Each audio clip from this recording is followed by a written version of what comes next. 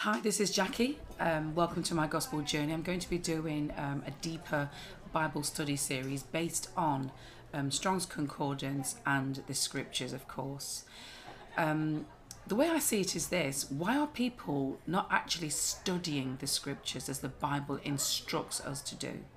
I'm using various versions of the Bible in all of my Bible study series that I'm going to start with this one, because in some versions it is clearer and others it's a little bit ambiguous.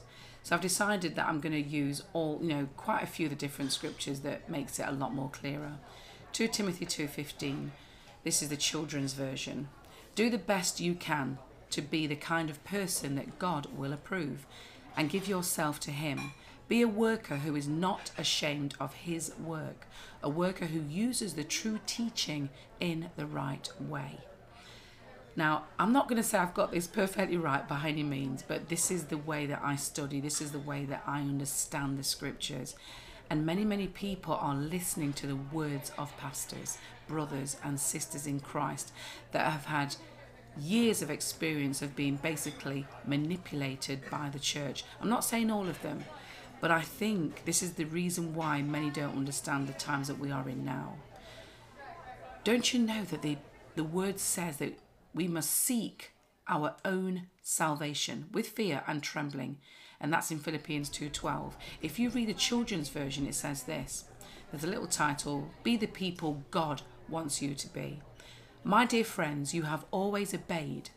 You obeyed God when I was with you. It is even more important that you obey now while I am not with you. Keep on working to complete your salvation, and do it with fear and trembling. Now, I have said this many times, but if you do not seek your own salvation, then you could perish through lack of knowledge. And that's in Hosea 4:6. My people will be destroyed because they have no knowledge. You priests have refused to learn. So I will refuse to let you be priests to me. You have forgotten the teachings of your God, so I will reject your children. Now, wouldn't that be a horrible place to be? All because that you refuse to study the word for yourself. God has made it quite clear he will reject you and your children. Therefore, it is imperative, it is important to read the word and spread the good news of the gospel. Judgment Day is about you and you alone, not you and your pastor, brothers or sisters. It's about you alone. So today I'm going to look at Matthew 24, but in particular the misrepresentation of verses 40 to 41. Let's read all of this in its entirety, and then I'm going to substitute the words using Strong's Concordance so you get a better understanding of what it is actually saying. Now, I have said this before, but this I believe is how the theologians and the Bible scholars wrote the Bible in the first place. Did they write them from the Dead Sea Scrolls, etc., etc.? I don't know. But I'm going back to Strong's Concordance because that is what I have been given. So let's have a look and read Matthew 24. I'm going to read it from 39 to 51. And knew not until the flood came and took them all away. So shall also the coming of the Son of Man be. Then shall two be in the field. The one shall be taken, and the other left. Two women shall be grinding at the mill. The one shall be taken, and the other left. Watch therefore, for ye know not what hour your Lord doth come. But know this, that if the goodman of the house had known in what watch the thief would come, he would have watched, and would not have suffered his house to be broken up. Therefore be ye also ready, for in such an hour as ye think not the Son of Man cometh. Who then is a faithful and wise servant, whom his Lord hath made ruler over his household, to give them meat in due season? Blessed is that servant whom his Lord, when he cometh, shall find so doing.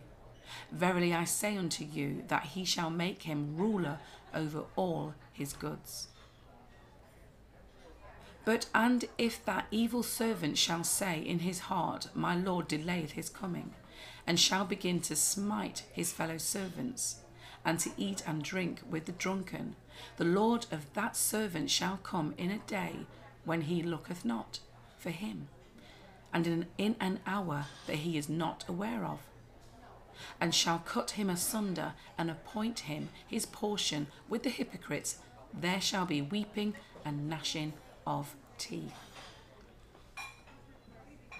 Now, listening to that and reading it again, every time I read it, something else shouts at me.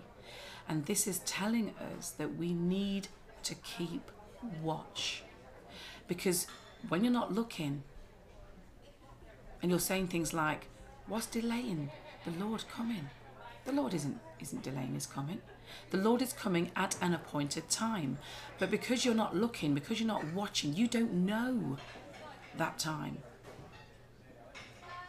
And that's why the Lord says, be ready. For in such an hour as you think the Son of Man isn't coming, that's when you're going to be caught out. Because you think he's not coming. Now let's move on. Because I'm going to pick up on 24, 41 and 42. 2 women shall be grinding at the mill. The one shall be taken and the other left. Watch therefore, for ye know not what hour your Lord doth come. So what is it really saying? Why do people assume that this is going to be a rapture experience? I mean, seriously? When I was doing a study on something else, this verse shouted at me. This is how the Lord works. Job 33, where it says, you hear from the Lord once, twice, and other times you perceiveth not. And I believe this is my calling to look deeper into the scriptures and study the scriptures using Strong's Concordance, using whatever means I have, which is based on the Bible. Now, in my opinion, this is not telling us there's going to be a rapture. In my opinion, this is about the godless being removed. So let's see how this now reads with regards to the meaning of Strong's Concordance. I'm going to read the original again afterwards. But in Strong's Concordance it says this: 2 women shall be grinding at the mill, only one shall be taken, and only one to leave remaining. Be cautious therefore, because ye know not what a certain definite time or season fixed by natural law and returning with the revolving year your Lord doth come. It's quite a mouthful, that, isn't it? But when you read it, look at that. And only one to leave remaining. So does that mean that one will be obviously godless, but the other one, he's going to leave eventually, but at the moment he's remaining?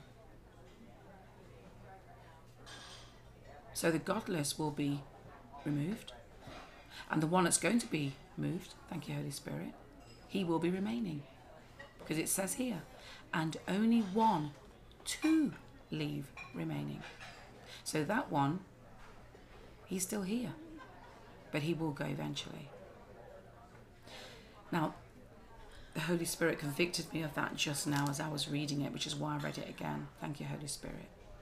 So this version that I have put together using Strong's Concordance sounds a little more complicated than the theologians have put together in the scriptures. But to be honest, my understanding makes it a lot clearer to me. Because we don't know by natural law, because as we know, the devil has changed the time and the seasons. Now, looking at the other versions of this verse, it reads that the devil will try to change the times and laws. Not that he intends to change it, which of course he does, and he has. And that's the commandments for one. The original laws have been changed. Now look at this, or should I say altered. Daniel 7:25. And he shall speak great words against the Most High, and shall wear out the saints of the Most High, and think to change times and laws, and they shall be given into his hand until a time and times and the dividing of time. And he shall say great words against the Most High. Listen to this. and to harass constantly the holy of the Most High, and intend to alter, set time, season, and decrees and laws, and they shall be given into his hand until a time and times and the dividing of time. Reads different, doesn't it? The first one is King James Version. The second one is where I have altered the words. I should have made that a bit clearer, but I've not altered the words. I've used Strong's Concordance to replace some of the words that the theologians have put in the Bible. The words are there. I'm not making it up, folks. It's all there.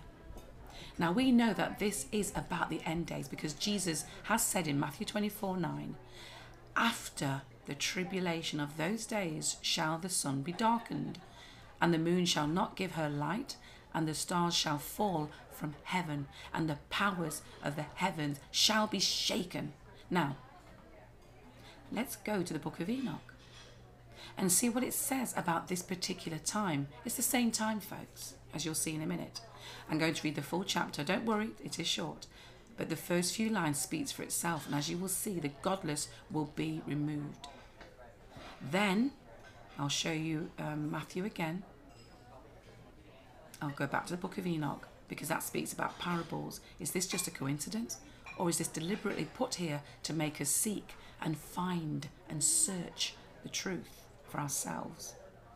Why did they take the book of Enoch out of the Bible? Or should I say, didn't they put it in the first place? Whichever it is, you can see why after I have read this part to you. Because let's face it, Enoch did walk with God. God was pleased with Enoch. Who else was God pleased with? His son, Jesus. Yeshua. So why would they take the book of Enoch out? Ask yourselves. It talks about the sun, moon and the stars quite a lot and in great detail. You have to study it to understand it. I haven't got there yet, but it's really difficult. So let's go back to the words of the book of Enoch. The words of the blessing of Enoch, wherewith he blessed the elect and righteous, who will be living in the day of tribulation, when all the wicked and godless are to be removed. And he took up his parable. There you go, you see, he's mentioned a parable there.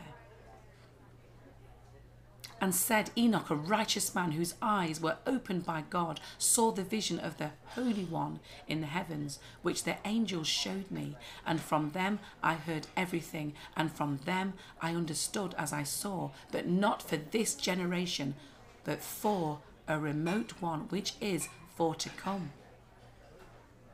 Now it gets interesting here, as you'll see. Concerning the elect, I said, and took up my parable concerning them. Now, before I read the next part, I want you to pay particular attention to this, where it says concerning the elect. As you may remember, the word elect means God's chosen, the Christians, the chosen Christians. And as you know, that is in Strong's Concordance. So let's read. And from them I understood as I saw, but not for this generation, but for a remote one, which is for to come. Concerning the elect, I said, and took up my parable concerning them, the Holy Great One will come forth from his dwelling, and the eternal God will tread upon the earth, even on Mount Sinai, and appear from his camp, and appear in the strength of his might from the heaven of heavens. And all shall be smitten with fear. That's in Matthew 24, by the way. Talks about the men. They will be dying of fear as they see what is happening on the earth. Let's go back. And all shall be smitten with fear, and the watchers shall quake, and great fear and trembling shall seize them unto the ends of the earth. This is about the end times, folks. Let's continue. And the high mountains shall be shaken, and the high hills shall be made low, and shall melt like wax before the flame. And the earth shall be wholly rent in sunder, and all that is upon the earth shall perish. And there shall be a judgment upon all men. But with the righteous he will make peace, and will protect the elect, and mercy shall be upon them, and they shall all belong to God, and they shall be prospered, and they shall all be blessed, and he will help them all, and light shall appear unto them, and he will make peace with them.